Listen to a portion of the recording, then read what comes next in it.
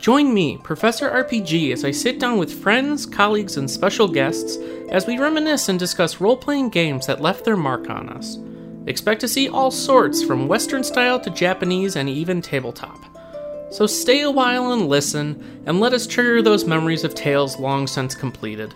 Relive that fantasy you hold dear, and come along with us, adventurer, on this quest into the past. Welcome to the RPG University. Nuga, Zina, Zieber, Zam. Now the chosen time has come. Exchange this world for... Like us!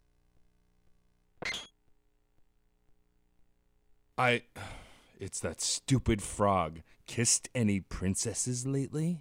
I rather enjoy my form, and I owe it all to you. And I have something for you. Ah, the Masamune. I bet you're just dying to use it.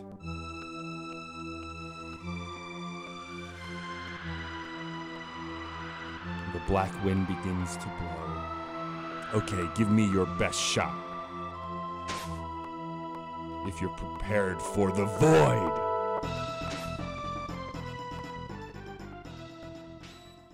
Class is in session, and this week I'm joined by guest professor and expert on time travel, Mr. Matt, aka Stormageddon, who is producer and co-host of the Reignite podcast, Fun and Games podcast, the Screen Snark podcast, creator of Crash Chords Autographs podcast, and the producer over at Creative Quarantine. How's it going, Matt?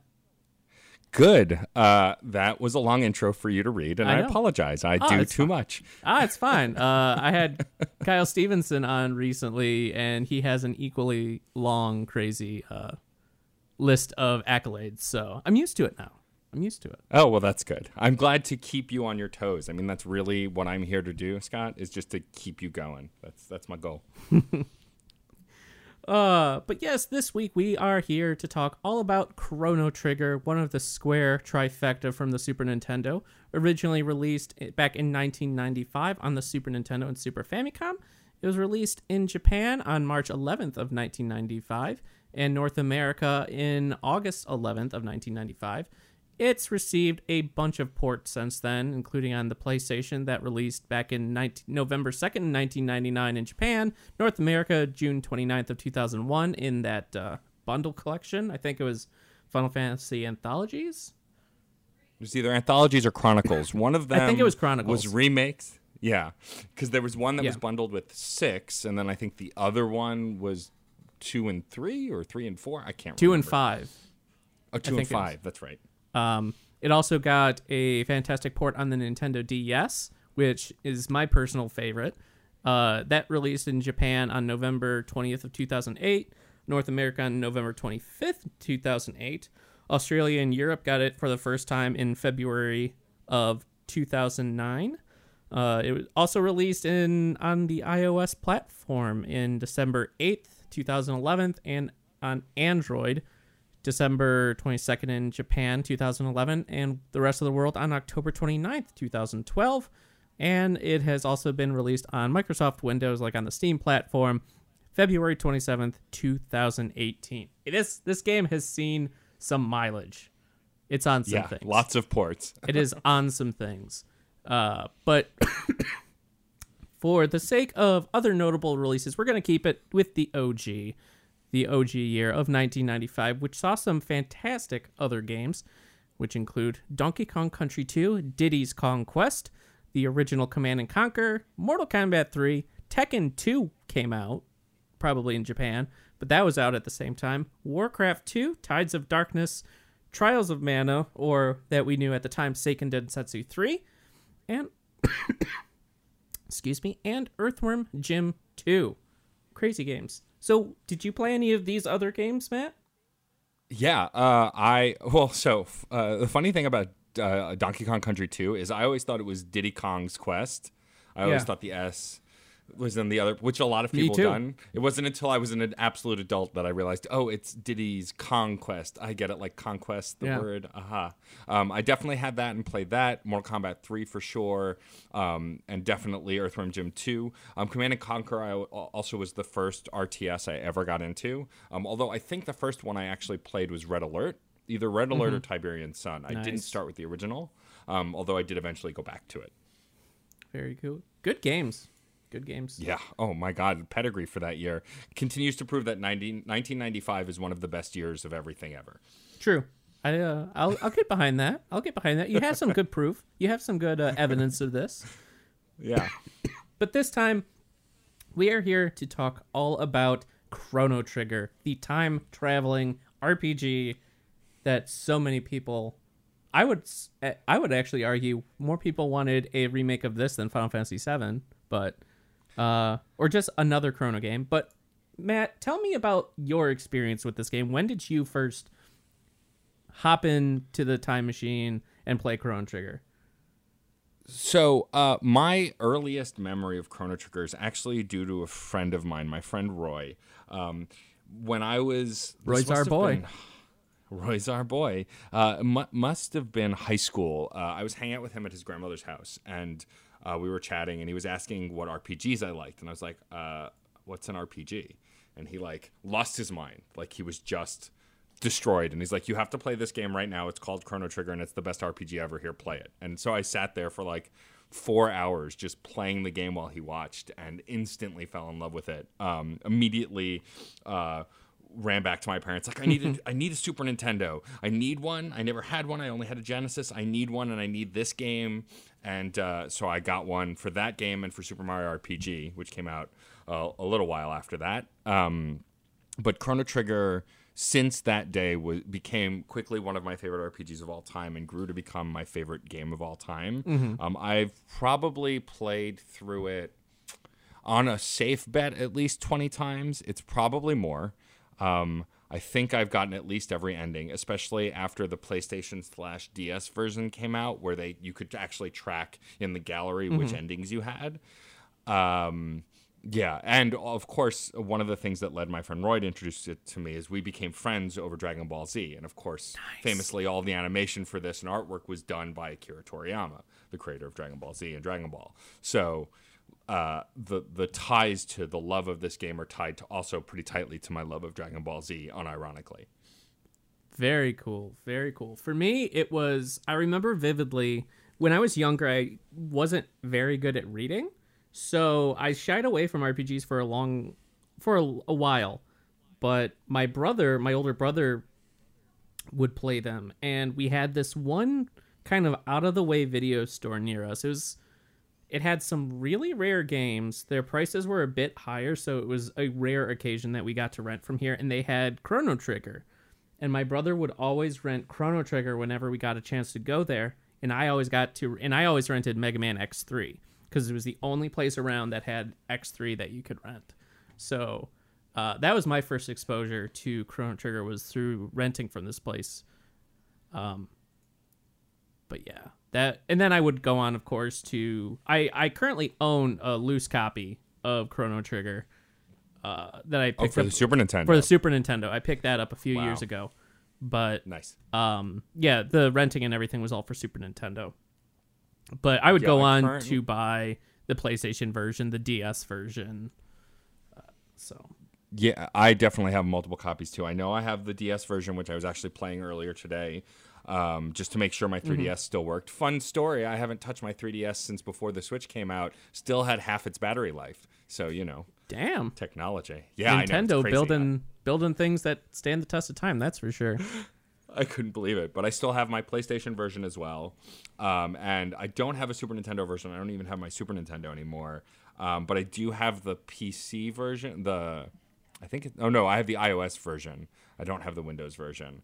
And the iOS version, of course, is the first of the many ports to have the pixel smoothing, which I hate. It needs to die in a fire. Yes. I played Final Fantasy VI for the first time a year ago, and unfortunately I played the pixel smoothing version. Ew. And my friends are like, why? Why even play it then? They're just color blobs. I hate it. It's hate the worst. it. The default setting for the Mega Man Zero ZX Legacy Collection is also pixel smoothing. And luckily you can turn it off though. But like I don't understand why people think that looks better. The sprites look good. Yes. Sprites are good. Well, for the Sprites are good. Yeah, for the PC releases or for the iOS releases of these, like they redid the models and they just look like blobs of color. They're horrible. Yeah. But strangely, It's terrible. I wish, and this is kind of a side tangent, especially dealing with the Final Fantasy games, but they had such gorgeous sprite work in the PSP remakes of Final Fantasy 1, 2, and 4.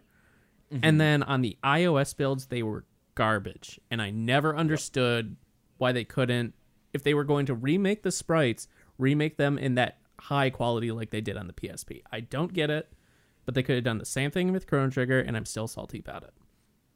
Yeah, I mean, honestly, on the phone, all you had to do was port the game a long ways. Take the DS version, unless it's exclusive. I mean, it might have been, but like, if you could partner with Nintendo to get that build, just put it on the phone long ways with the touchscreen to pick your moves, like it would work perfectly. You don't need the whole phone to see that game. Like it would look beautiful just like that. It baffles me when they make decisions like that to change the original artwork without improving it, just kind of smearing it. Yeah, it's a strange. Square makes some strange decisions when it comes to like their mobile ports and their presentations, and thus the presentations on the Steam releases as well. The PC releases. That's true. Yeah, I mean, hell, we haven't seen any of the major Final Fantasies from Super Nintendo or Chrono Trigger or Super Mario RPG on the Switch yet, and all of those feel like a no-brainer, and yet they're mysteriously missing. Yeah, but Nintendo kind of doesn't like retro games on their systems for some reason. They like to put the really random games, Yeah, and then just not touch it. yeah, that's definitely true. It's odd, but so with you having played through this game so many times, what excuse me, what is your like go-to party, and like to you, what's your canonical ending? Oh, that's such a good question. Well, my go-to party is usually Chrono, Frog, and Magus. Magus is my favorite. Magus is a character who's pretty much Piccolo with blue hair and blue skin, so that's why I like him. Yeah. But honestly, I love his story and his arc, and also same with Frog. And Chrono, I mean, he's OG. He's the original. Even though you don't need him in your party, I like to keep him. I'd say my rather canonical ending is probably because I just love it, is the everything's okay and Chrono's mom goes back in time ending. Because it's just hilarious, and I really wish the sequel had picked up from there. Chasing their cat at the end, and going through the portal. Like, I love that ending because it's kind of like a wink and a nod kind of sitcom ending. And, you know, my second favorite canonical ending is if you do kill Magus, that Frog becomes Glenn again with his long, luscious green hair. Although, in the animated cutscene, they give him short green spiky hair, which bums me out because I liked his long, luscious locks in the sprite work. But yeah, those are definitely my top two endings. Yeah, the one where Glenn turns back to normal is probably mine, but I love the following the cat one. That's just so good. Yeah, there's just so many good ones. I'm reading up on the endings again, and it's just such a fun game. And this, for those that hadn't played, like this game, it was like a mix of Secret of Mana presentation with Final Fantasy's combat. Yeah. I remember when I finally played Final Fantasy VI last year, I went, oh, it's like Chrono Trigger, even though I think time-wise it's the other way around, right? Chrono Trigger came after 6. I think so.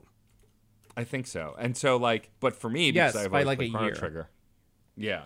But so, like, the assets are similar. I mean, hell, in Chrono Trigger, when you want to spoiler alert, I guess, for a very old game, Chrono dies at some point when you go to get the body double to go back in time and save his life. The time egg. You need the time egg.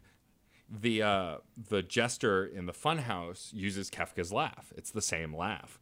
And I never knew that, of course, until I went back and played Final Fantasy VI. And I was like, oh, cool. That's what that soundbite is from.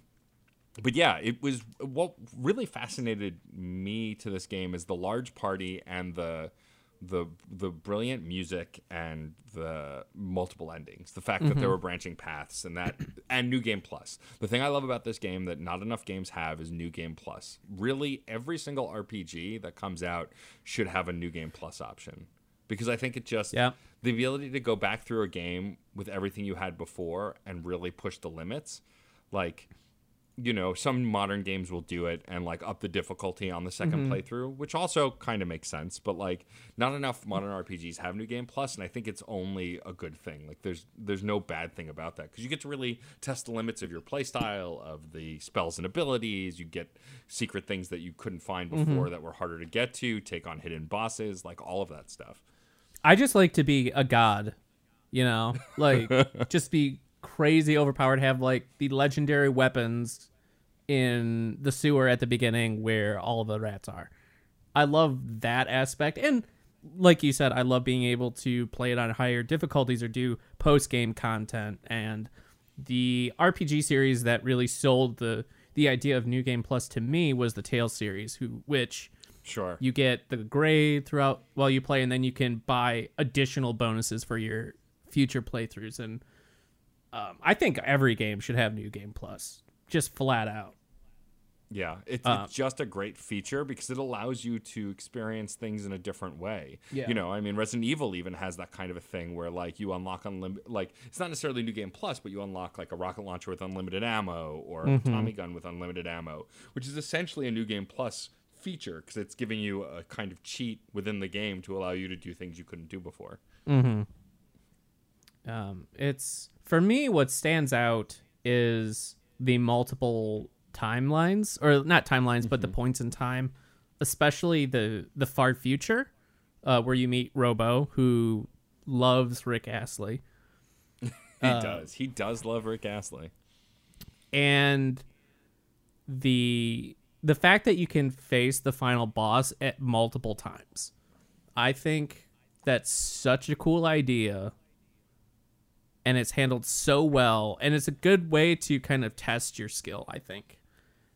For sure. I'll never forget the first time I did New Game Plus, and the earliest time you can fight Lavos, the final boss of the game, is in the Millennium Fair when you go to test out Luca's machine. And I remember walking into it, doing the test, and then seeing that and going, or not even starting the test, just seeing it and going, oh, what's this? And with Marley, just getting teleported there and going, oh shit, what did I?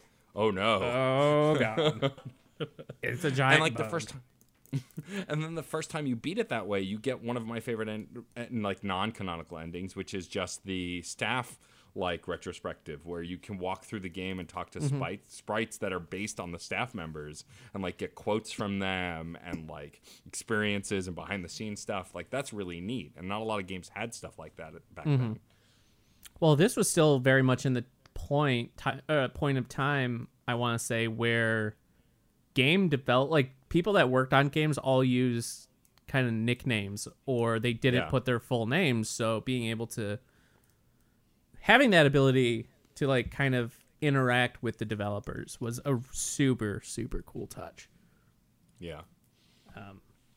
But with the timelines, it was a really nice departure from a studio that was so heavily kind of geared towards high fantasy. And I guess you could argue at that point, Final Fantasy VI had been out a year, which had some like that Magitech kind of fantasy mixed with technology, where here in the far future, you had just all technology. Like, it's just dilapidated. It's post-apocalyptic.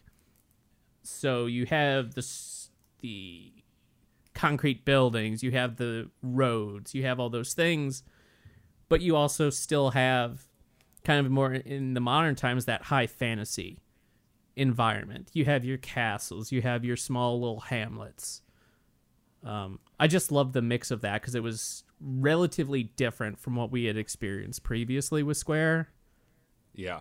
And it's, Well, and even on the opposite side, like the prehistoric stuff had this weird mix of technology because like the lizard boss that you fight, whose name has fallen out of my head, Tyranno, Dark Tyranno. No, that's his pet. That's his pet.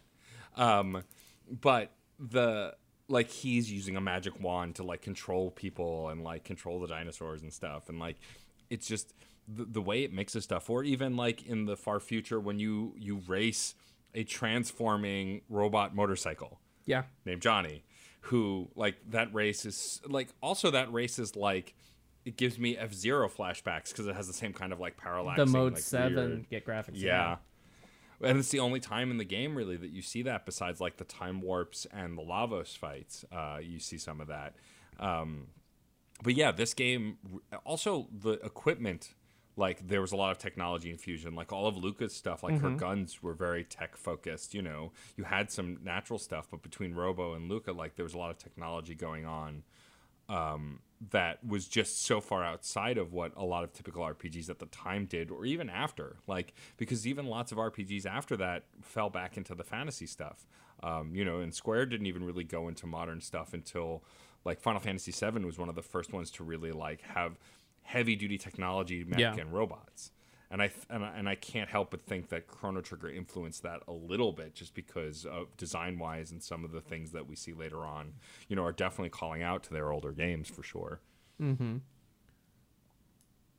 So do you have a particular favorite time period that you always like to go, or that you enjoyed the most? I'm not sure. Like, it's tough. I mean, I think what I really love is Zeal. I think the City in the Clouds is my favorite time period because of the narrative stuff that you get to experience. Everything we learn about Magus, everything we learn about why he's doing what he's doing, and as those pieces fall into place, like that's some of my favorite moments take place in that area. It has some of the most ridiculous boss battles as well in that area. You know, and it has, you know, the great sacrifice happens after that section, you know. I remember playing this game for the first time, and again, I guess spoilers for a very old game, like, you get summoned to Lavos by trying to save Sheila, and then Lavos is going to kill everybody. He's sucking everybody in. He's going to blow everybody up, and as Chrono, you can decide to sacrifice yourself. I mean, you pretty much have to. And so it's the anime protagonist putting himself in front. It's like, I'm going to kill you. But this time, you get vaporized, my man. Yep. You get taken out trying to protect those that you love, and then the story continues. And like, I remember my mouth just being hanging open, like, wait, where's Chrono? No. This can't be happening. I didn't want to do that. What's going on? Like, you know, for a brief period of time, you believe there's permadeath until you can bring him back. And you don't have to bring him back. There are plenty of endings that involve not bringing him back, which was just super interesting, because it's the only other RPG I can think of. Also, after that point, after you bring him back, he's not the required lead party member anymore. You can have any 3 people in a party together. Yeah. And I can't think of another game to do that other than Final Fantasy VII. And I think when Cloud comes back, you still have to have him at the leadership position, right? Yeah. And like, it's only when Cloud is suffering from Mako sickness that you can have a different party makeup. Did you call it... Question. Sorry to interrupt. Mako. Did you only start calling it Mako after the remake? Yes. Like everybody else. No, it's always going to be Mako. I don't care. Square Enix is wrong, but I'm sorry. I just had to. Had to confirm if you were a rare person that called it Mako from the beginning. So I did not. They were Mako sharks. They were Mako reactors. Yes, that's my logic. I like it. Yeah, but you know, it's funny. Of all the things that stand out to me the most, I think like, from settings to combat to mechanics, I think for me, because also partly because I'm a giant music nerd, is the music in this game has been and was like for a long time unlike any other music I had heard in RPG.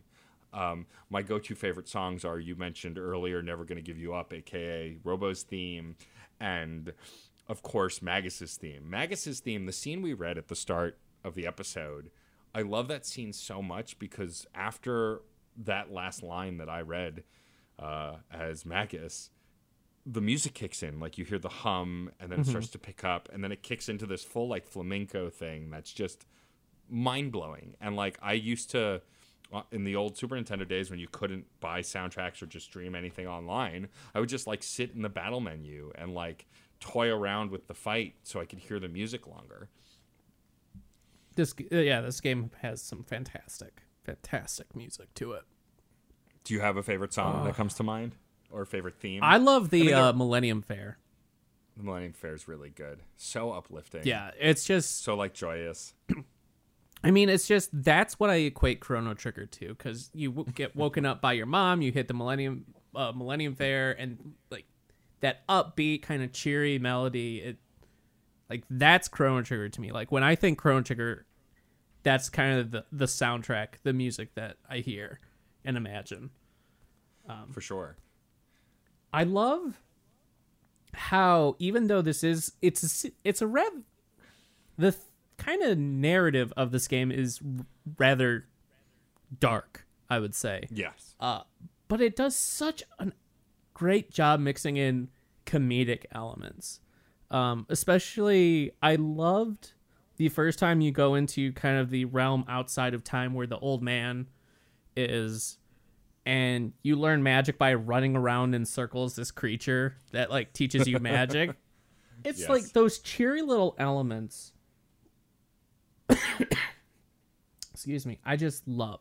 Like, it's such a good balance, I feel, with, yeah, there's this giant bug that's going to destroy the planet, but hey, run around this like rabbit mouse thing and you'll learn magic. And how you have to do it every new character. Yep. Yeah, I love that mix. Like, I mean, like, this is the first game to legitimately give me nightmares too. Like, I remember the first time I went back in time to Luca's house when Luca was a kid, and you can save her. So in the story, her mom is paralyzed from the waist down because she had a horrible accident, and so she can't walk.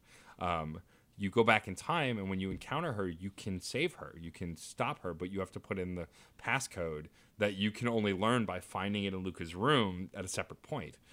But I didn't do that. So the first time I got there, I just stood there and watched as this happens, and like they see her getting stuck in the conveyor belt and then going, and then it cuts to black, and you hear a scream.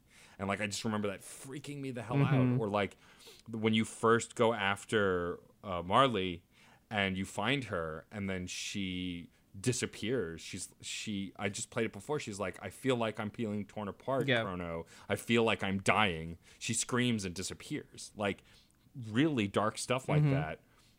And then, but on the other hand, like, there's so much lighthearted stuff that you can do depending on the paths you choose too. My favorite thing is to get Magus in my party and then immediately go back to his castle, which is no longer his castle. It's now Ozzy's castle, his subordinate, his second in command. And like, the hilarity of Ozzy trying to trick you and trap you, like, the whole thing is just a delight. Man, for me, what always freaked me out was Lavos' scream. Oh yeah, the blood curdling scream. That sound, for being a Super Nintendo game with non-realistic sounds, just the horror that they can impart with 8-bit or 16-bit tunes, it's nuts. Well, yeah, and the graphics too. I mean, the final form of Lavos, that weird like Moon Man kind of looking thing. That's not even the focus form. They kind of trick you by it being just one of the orbs, but like, that also is pretty creepy. Like, I remember you talking in your episode with Nate about Earthbound, like that final fight with what's his name, the final boss, Gigas. Like, it's just graphics on a screen. Like, you can't even really see anything. But between the music and everything else, it's really creepy. And the Super Nintendo did lots of things like that.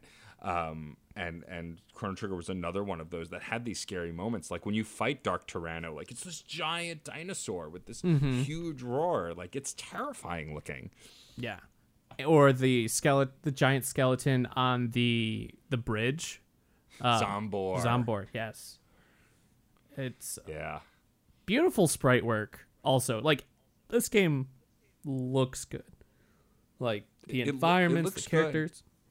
Yeah, and like even in the characters, like the battle animations, like everyone is so emotive. Like you always know, like I always, whenever I think of Magus, I think of him pulling his glove, you know, or Frog flexing. Like, Yeah. it's just so stand out. That sprite work, you know, they're so expressive. Yeah, and like you said, expression. All the characters are so expressive. I love the frog flex. The frog flex is great. It's pretty good. I can like hear Robo's clang in my head as he like opens his chest, like all of that stuff. And like at that time, a lot of video games weren't doing sprite work like that. Like, you know, Final Fantasy VI has some expressive sprite work, like Kefka and a bunch of the other characters, Yeah. but some of them weren't at all. Some of the bosses were fairly static, whereas there isn't a lot of static stuff here. Every boss has moving parts. Like none of them are like still images on a screen at all. And like I think that's like when Square really realized that they could do that kind of stuff. And then like even in the PlayStation and 3DS and DS versions, which are essentially the same more or less, though the DS one looks better. And doesn't have the god awful load times. that too.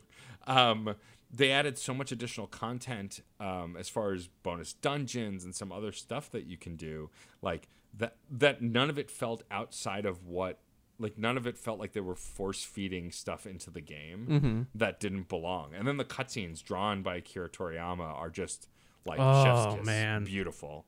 Like the first time, and then of course the bonus cutscene, like to connect it to Chrono Cross of Luca finding Kid, like all of it. Like even though I don't really love Chrono Cross, although I'll admit I haven't played Chrono Cross since it came out, and so I was never going to love that game because of how much I loved Chrono Trigger, because it wasn't Chrono Trigger. I keep telling myself I'm going to get a copy of Chrono Cross and replay it and see if I like it more now as an adult, but at the time I hated it. But that said, still going out of their way in this like re-release to put in a cutscene that connects the two stories is pretty neat. It's well, speaking a bit on the added cutscenes, absolutely gorgeous anime cutscenes were added in the PlayStation version. But man, oh man, I love seeing Frog cut a mountain in half. Yes. Oh, that whole scene. That's with awesome. The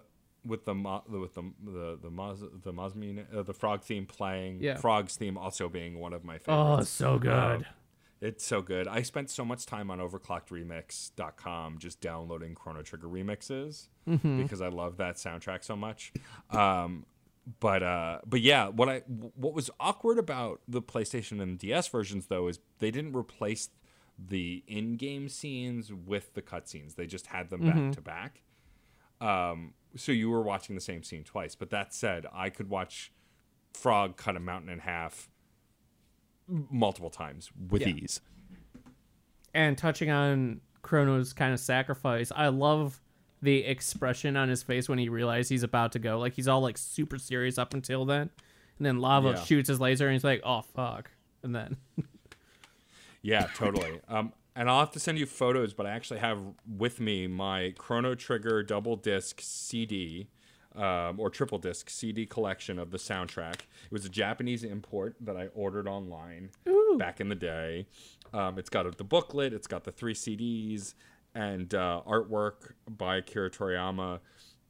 I loved this thing. I used to just leave it in my CD changer. See, kids, back in the day when we had physical discs, people would play them on these things called CD players. It's true. And some of them had multiple slots for CDs. So you could play multiple of them at once, these physical objects.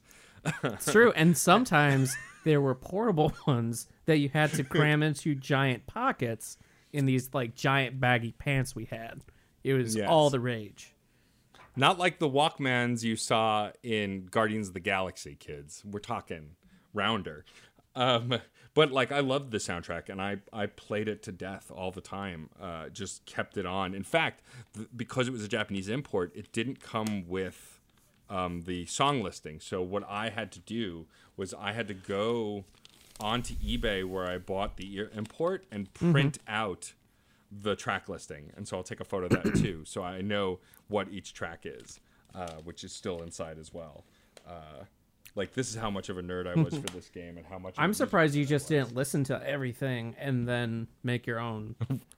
Make my own names for the songs. Yeah, man. I could have. Yeah, this is one of those RPGs that every time I play it, I can just envision and predict and get absorbed into everything. It's why I'd be hesitant of a remake for this. Like, I won't get into spoilers on the remake, and I know that you're planning on doing an episode about it. But like, I thought the voice casting was good for the remake. I thought they sounded like I expected. They weren't the same as Advent Children, but they were similar. It was the same kind of vibe. That said, I've heard the Chrono Trigger characters in my head for so long, and what I imagine their voice to be. Like, I performed Magus like how I imagine he sounds. That if they put voices to those characters, I don't know if like it would feel weird. Yeah. That said, if they just got the American Dragon Ball Z cast to do a voiceover for Chrono Trigger, I feel like that would be a good fit. My brain would allow that. It would feel right. Yeah. For me, I can't picture any of like the Square SNES era RPGs remade with like Final Fantasy VII remake era graphics. Like, I would love them more on like a Bravely Default or an Octopath style. Yes. Or just like really beautiful sprite work. I don't want them necessarily to do a full. I don't want to go from 2D sprites to 3D, like super high detailed 3D models. I don't want that. Yeah. That doesn't interest me as much as doing more of a stylized thing, kind of like your Octopath, or just make a really pretty sprite, like really good sprite work, something. But I would rather have a third Chrono game myself as opposed to a remake of Trigger. Me too. I feel like I gave Chrono Cross the short end of the stick because, again, it was never going to live up to my expectations. But I was also much pickier as a younger gentleman. I mean, I was the same dumb kid who didn't play Wind Waker and still hasn't played Wind Waker, because at the time when it came out, I went, no, that game looks like it's for kids. I can't play that. I'm not a kid. I'm a grown man. Yes. Which I know I'm an idiot because it's one of the best Zeldas. And I'll get around to playing it at some point. I'm sure they'll eventually re-release the HD remake on the Switch like every other Wii Here's game. hoping. But that said, like, I think that the Chrono Trigger series deserves a trilogy, and I would love for it to just be packaged somewhere, or just re-release on PlayStation, re-release Chrono Trigger and Chrono Cross in like a 2-pack on PlayStation. I mean, ideally I'd want it on Switch, but like, let's not get crazy. They were, they had those versions on PlayStation, like, at least re-release it there. Because these are games that are shockingly hard to find now, too. I'm so grateful to have at least 2 versions of it my own, but like trying to buy it on Super Nintendo now or even PlayStation, I think, is pretty pricey. I don't know if the PlayStation one's all that pricey.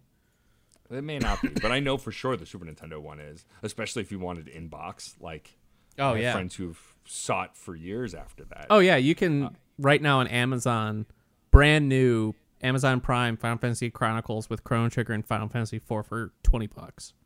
Okay, so that's not bad. Plus, I believe it's still on the PlayStation Network for PS3 and PSP. Huh. So I think you can still buy it digitally.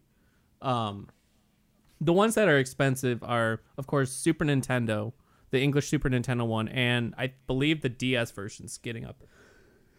Yeah, getting up there in price. Yeah, because not a lot of places carry that old version anymore, especially like old DS games don't really have the lasting staying power that older disc-based games do. Yeah, you can get it on for PS3, Vita, or PSP for $10 digitally. Still on PlayStation Network, so luckily you can still get it fairly easily. It's just on Nintendo platforms you'll be paying a bit. Yeah, for sure. I mean, and that's usually the case with Nintendo platforms anyway. True. Truth. Yeah. Such a good game. It's just such a classic.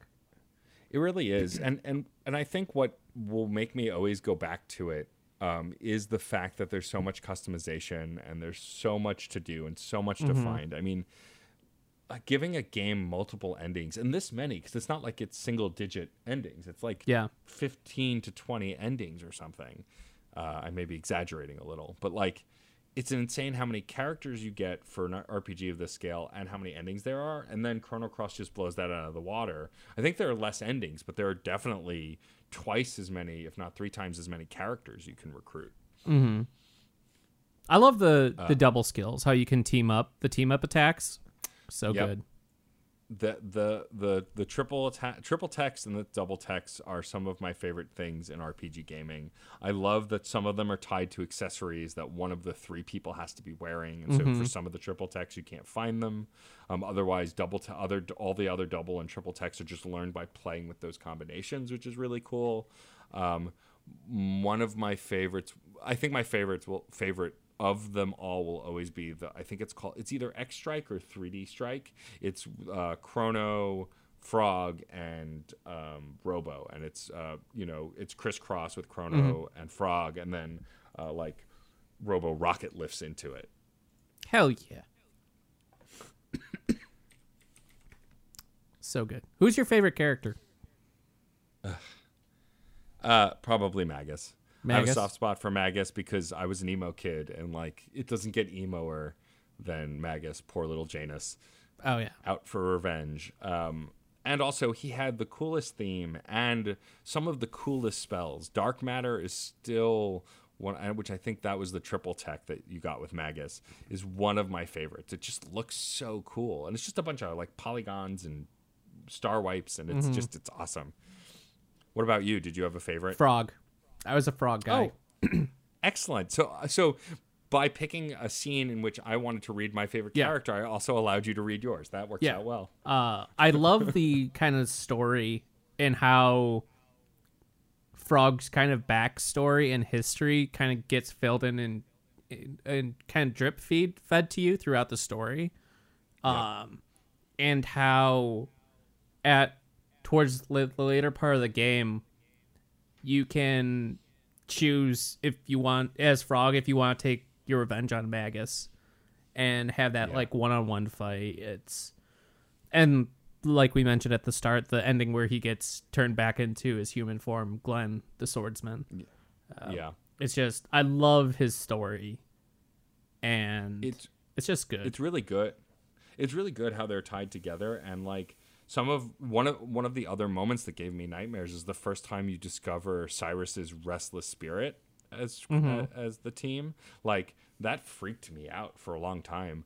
Fun fact about me, I go by Stormageddon on most platforms now because it was a nickname given to me that I've taken on as a moniker that I really like. But I used to, all of my usernames in every video game until very recently used to be Cyrus with an extra S. So spelled the way it is in Chrono Trigger, but with an extra S. So Cyruss, and then the number 666. And that was always like, I took that name from Chrono Trigger. I liked the name Cyrus, but I was like, I don't want people to think I'm ripping off this game that everybody knows. So I'll add an S because I'm clever. There you go. They'll never suspect a thing.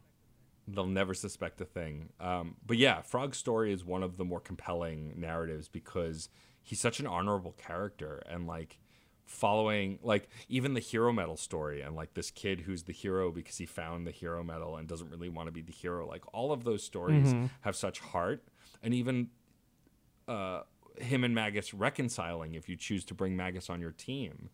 It's all written so masterfully.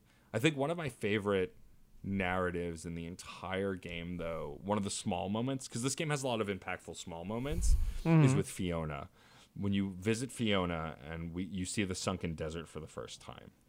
That whole narrative where you decide to leave your party member, Robo, in the past to help create this lush greenery that was never there. And then for him, it's 100 years or something, or 50 years. And for you just jumped in the time machine and go ahead in time and find him, and he's covered in weeds, and like, then Luca has to repair him, and there's a cutscene. But like, that whole story, that's not, you're not fighting an evil villain. I mean, you do. You go Yeah. into the sunken desert and fight a monster. But like after that, the majority of that story is just doing good for the environment, for this woman who cares for the environment, and then doing it. And it's like the small stories like that in this game that are so well written that I really love. Because the big stuff and the sci-fi and the fantasy and the high art, like all of that stuff, a lot of games do well. But I think what makes Chrono Trigger a strong game is that between the big story moments, there are also small story moments that are just as impactful. Completely agree. Completely agree.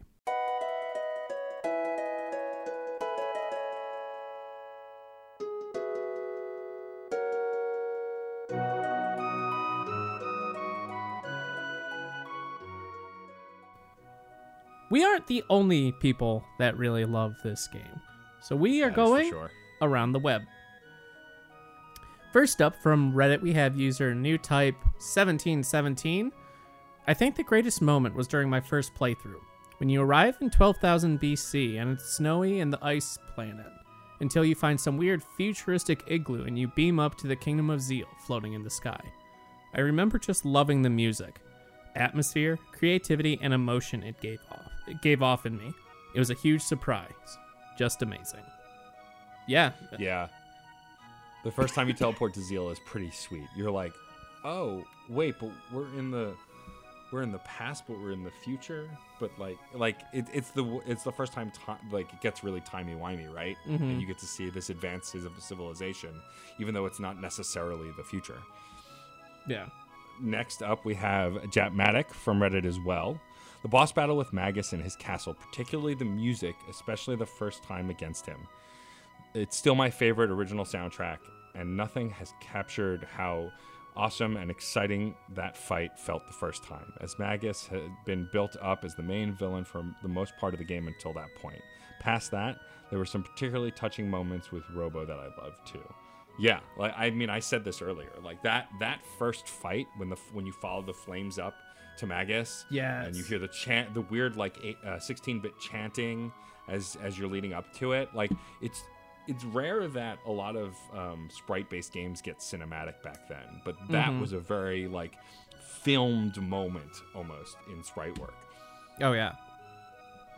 Magus's castle was badass too, with the dragony gargoyle and. His three henchmen were awesome. Yeah. They all had such cool fight scenes and fight music and stuff. Yeah. Yeah. Super, super good. Next up from Reddit, we have user JCMF, the music, specifically the courtroom scenes. The music has this dark and sinister feel to it, like the whole thing is a sham. Then it changes as Kroner is chained and taken to the dungeon. Then, again when Marley's father is on trial and she bursts through the stained glass, revealing the Chancellor's scheme.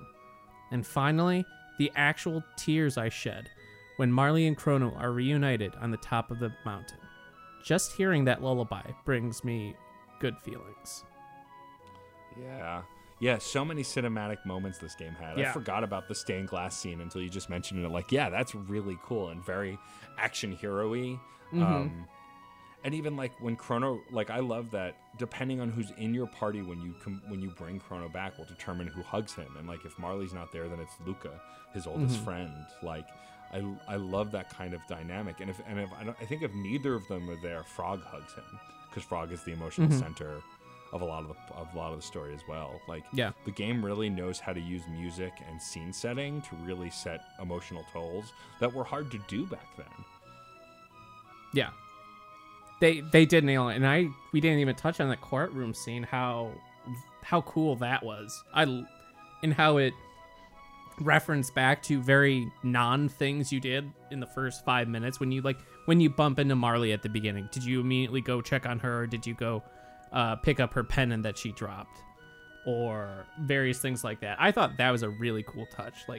Things you do that it's you'd think nothing of later comes back and they reference. So I still remember eating the person's lunch at the fair and just Chrono, and then Marley laughs, and later on it become accused of being a thief because you picked up an item. That's it totally went against RPG tropes. Then I loved that. Yeah. Our next moment in time is from another Reddit user, Dark Crystal 1905. They say, the first shocking moment I remember was in 2300 AD, the moment when they find out that it's Earth in the future and the sad music sets in. I actually remember feeling my heart drop at that moment. Also, finally reaching Zeal, the music, the aesthetics. It was so unexpected and strange at that point in the game. I literally had no idea where the plot was going, and I loved it. It brought the game... I'm going to take that again. It brought the game to a much grander scale. I had enjoyed it a lot up until then, and it cemented Chrono Trigger as one of my favorite games of all time. Also, small bonus scene, Glenn slicing a literal mountain in half while his theme plays in the background. Never ceases to be epic. Yeah, we talked about that one. I mean... It's a good scene. It really is. And I think that's something that, you know, many people have mentioned aesthetics already. Like, yeah, it's not just the graphics, the characters, the music individually. It's the aesthetic they create together that makes this game so memorable. Because lots of other games you could remember a certain theme or a certain moment, but it's the combination of how these things are integrated that I think makes Chrono Trigger stand out beyond others. Yeah. They nailed it. They absolutely nailed it. And lastly, we have Princess Shayla from Reddit. I'd have to say everything up to Zeal, because that's around the time I got emotional from the story, and a fever hit my depressed immune system by the time I recruited Magus. I think the funniest moment is when I was looking at a game FAQs walkthrough during that. I'd like to note that right from the beginning, I knew that Magus was recruitable because of an old chat program I used had Chrono Trigger party member icons, amongst thousands of others, and one was his portrait. Anyway, so I'm reading through the unfortunately spoiler-fic walkthrough, and I'm looking ahead to how to recruit him. Along the way, I'm like, oh gods, Magus has an older sister. And I imagine the gremlin of an old crone with blue hair and a hunch for the longest time. Lo and behold, I was caught off guard come that moment in the game. Haha.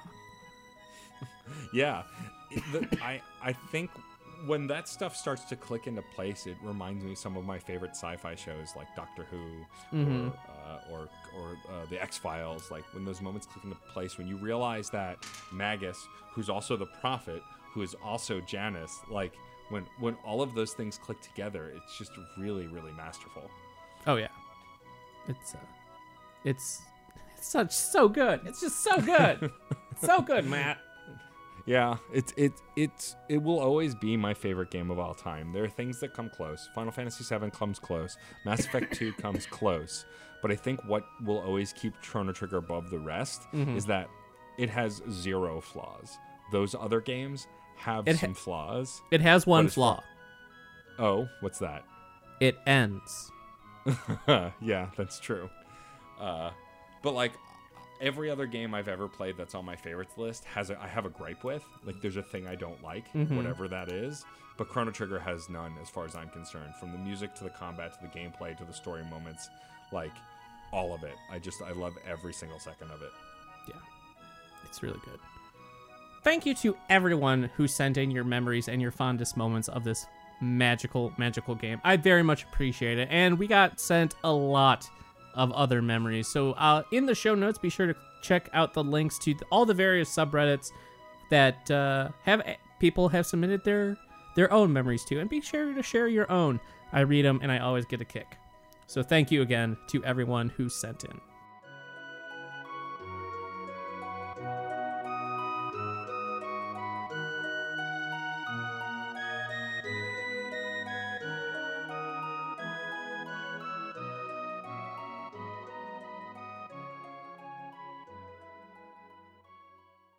Now, let's say you've listened to us gush about this game and you're thinking to yourself, man, I'd really like to play it. Well, we are going to help you and let you know where you can get it. Now, we touched upon this a little earlier, but in terms of physical copies, you can get it either on the Super Nintendo, Super Famicom, PlayStation, or Nintendo 3DS, or the Nintendo DS, excuse me. And prices will vary. If you want a excuse me.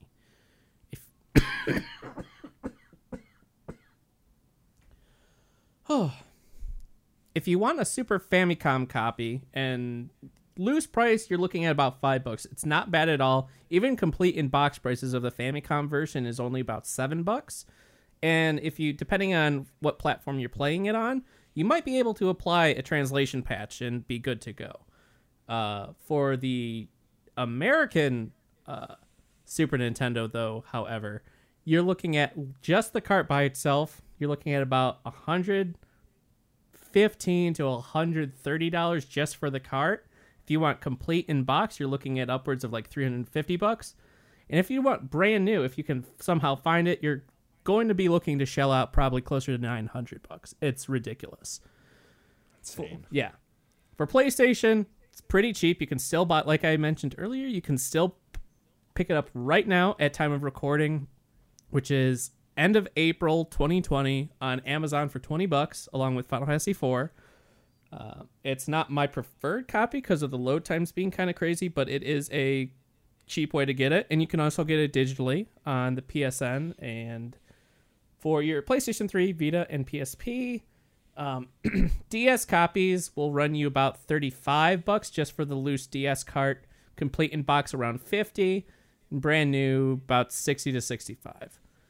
So it's and then it's also on Android devices and iPhone, all sorts of stuff. So it's a pretty easy game to play. It's just it just depends on how you want to play it and on what. Yeah, I would say the ideal way to play this is on the DS version. It's identical to the PlayStation version, except with much, much faster load times. And honestly, because it's on a smaller screen, it looks smoother as well. It looks nicer. I tried playing the PlayStation version, and on an HD TV, it's rough to look at. So that would be my ideal platform to play it on. Same. As of now. Same. So let's say you theoretically got yourself a copy or downloaded this game and you want some tips or advice to help you on your way. Well, Matt and I have you covered there too. So Matt, what advice would you give to brand new players? My first thing would be, it's typical when playing new games to want to rush through it, to get through that game, move on to the next thing in your backlog. But if you've truly never played this before, you should take your time and explore. This game is meant to be searched and looked over. Check every house, every dresser, every rock. Literally, there are sparkles near rocks that make things happen. This game has so many hidden surprises and so many different endings that I think the best way to enjoy it is to just take your time with it and let it wash over you. Don't run to the next area. Take your time, fight every monster, and look at every corner of the map. Perfect. And my advice to you would be, once you get more party members, be sure to swap characters in and out fairly regularly to try out the different combinations, find out those double text and triple text skills, and because they can really, they're powerful techs. They're powerful techniques, and they can really help you out when the going gets tough.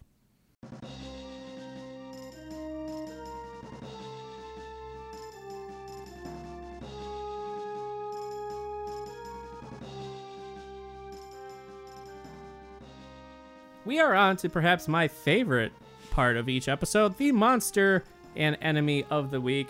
Matt, what monster did you add to, are you nominating for your monster of the week? My monster of the week is one of Magus's generals that you meet for the first time in his castle, whose name is Flea. Flea was one of my earliest sexual awakenings, right alongside with Cloud in a dress. But as a very openly queer bisexual, Flea is a character who is gender fluid. You refer to the character as he until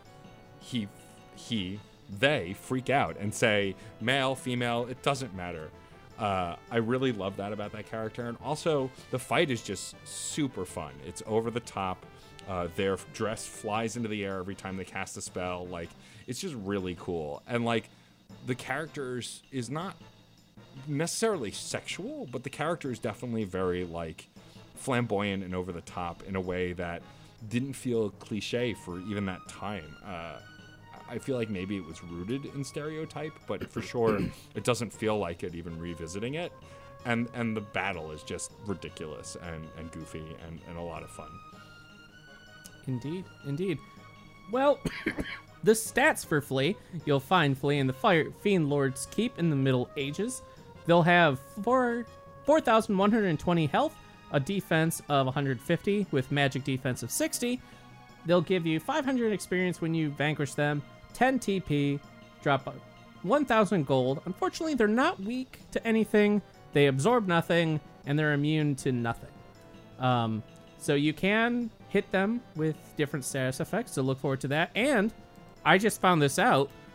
Matt, do you know what Flea's Japanese name is? I don't, actually. Mayonnaise. It's a pun on mayonnaise. Flea is named Mayonnaise in Japan.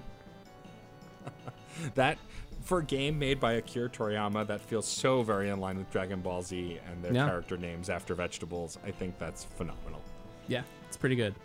It's pretty good. I kind of want to see what the other ones are. Now In it's Japanese, like, yeah, right? There must be a theme for all the generals. You would think. It's like Ozzy's fort. Let's see. Notable inhabitants. This is going off on a tangent, folks. I don't know where this is gonna land. Japanese. Vinegar. His name was Vinegar. Amazing.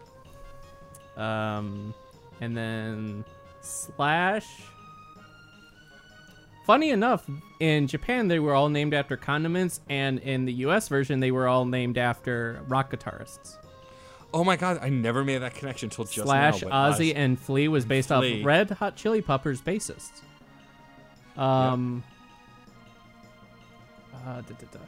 So his name. Okay, guess Slash's name in Japan. It's a condiment. It's a Japanese. Ketchup. No, soy sauce. Oh, sure, of course. Soy That's sauce. amazing. Soy sauce. That's great. So we have That's so. mayonnaise, soy sauce, and vinegar as the bosses in Japan. That's awesome. I didn't know That's that. amazing.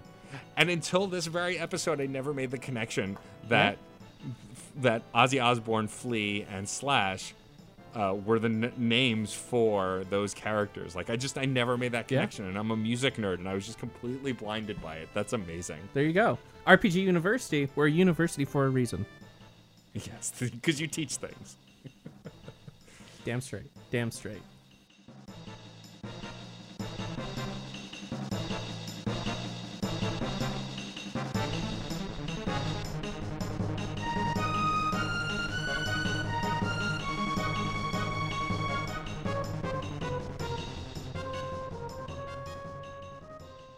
Well, that is going to do it for our episode on Chrono Trigger. Thank you so much for coming on, Matt. This was a lot of fun. Oh, my pleasure. Thank you so much for having me. This I've been hounding you since PAX East for this, which feels like a generation ago. But I thank you so much for letting me on the show. I love it so much. I listen to every new episode, and so I'm so stoked to be a part of it. Well, I'd love to have you on another. There's a lot of RPGs we can talk about, and I'd love to have you on again sometime to talk about another one of your favorite RPGs. But this was an absolute blast.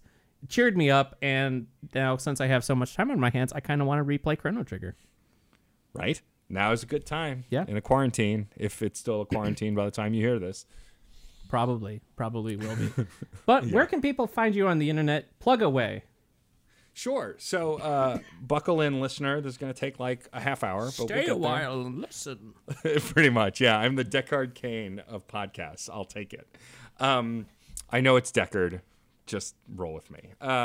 So the best place to find me is on Twitter at DJ_Stormageddon. That's where I post everything that I do. But I also do a lot of Twitch streaming. You can find that at twitch.tv/DJ_Stormageddon. I'm on most platforms under that handle. And then I have 4 podcasts that I host: Crash Chords Autographs, Fun and Games, Reignite, and Screen Snark. I produce Creative Quarantine, which is hosted by the incredible Angelique Roche, which is a live interview every day. And then I produce the audio version that comes out the next day within 24 hours. You can, like I said, if that all sounds like way too much to figure out, just go to go to my Twitter page. I have everything listed there. For those listening to this, the one I want to push the hardest is Reignite. It is a replay of the Mass Effect games with me and my co-host MJ Bradley Lestrange.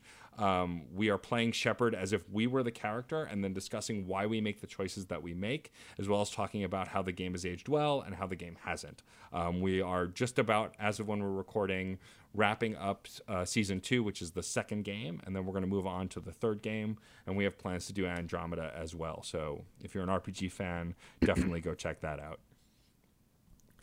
Highly recommend all of his content. Matt is a great guy and produces some fantastic stuff. So be sure to check all that out that he just mentioned. So thank you. Thank you.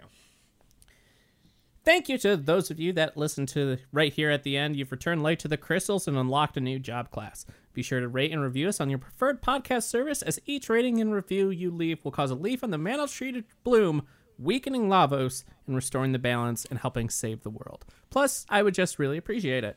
If you have an RPG you would like us to talk about, tweet at IrrationalPod with the hashtag RPGU with what game you'd like us to talk about, and if you would like to be a guest on RPG University. And until next time, everybody, thanks once again, Matt, for coming on. And stay safe, stay healthy, everybody. Class dismissed.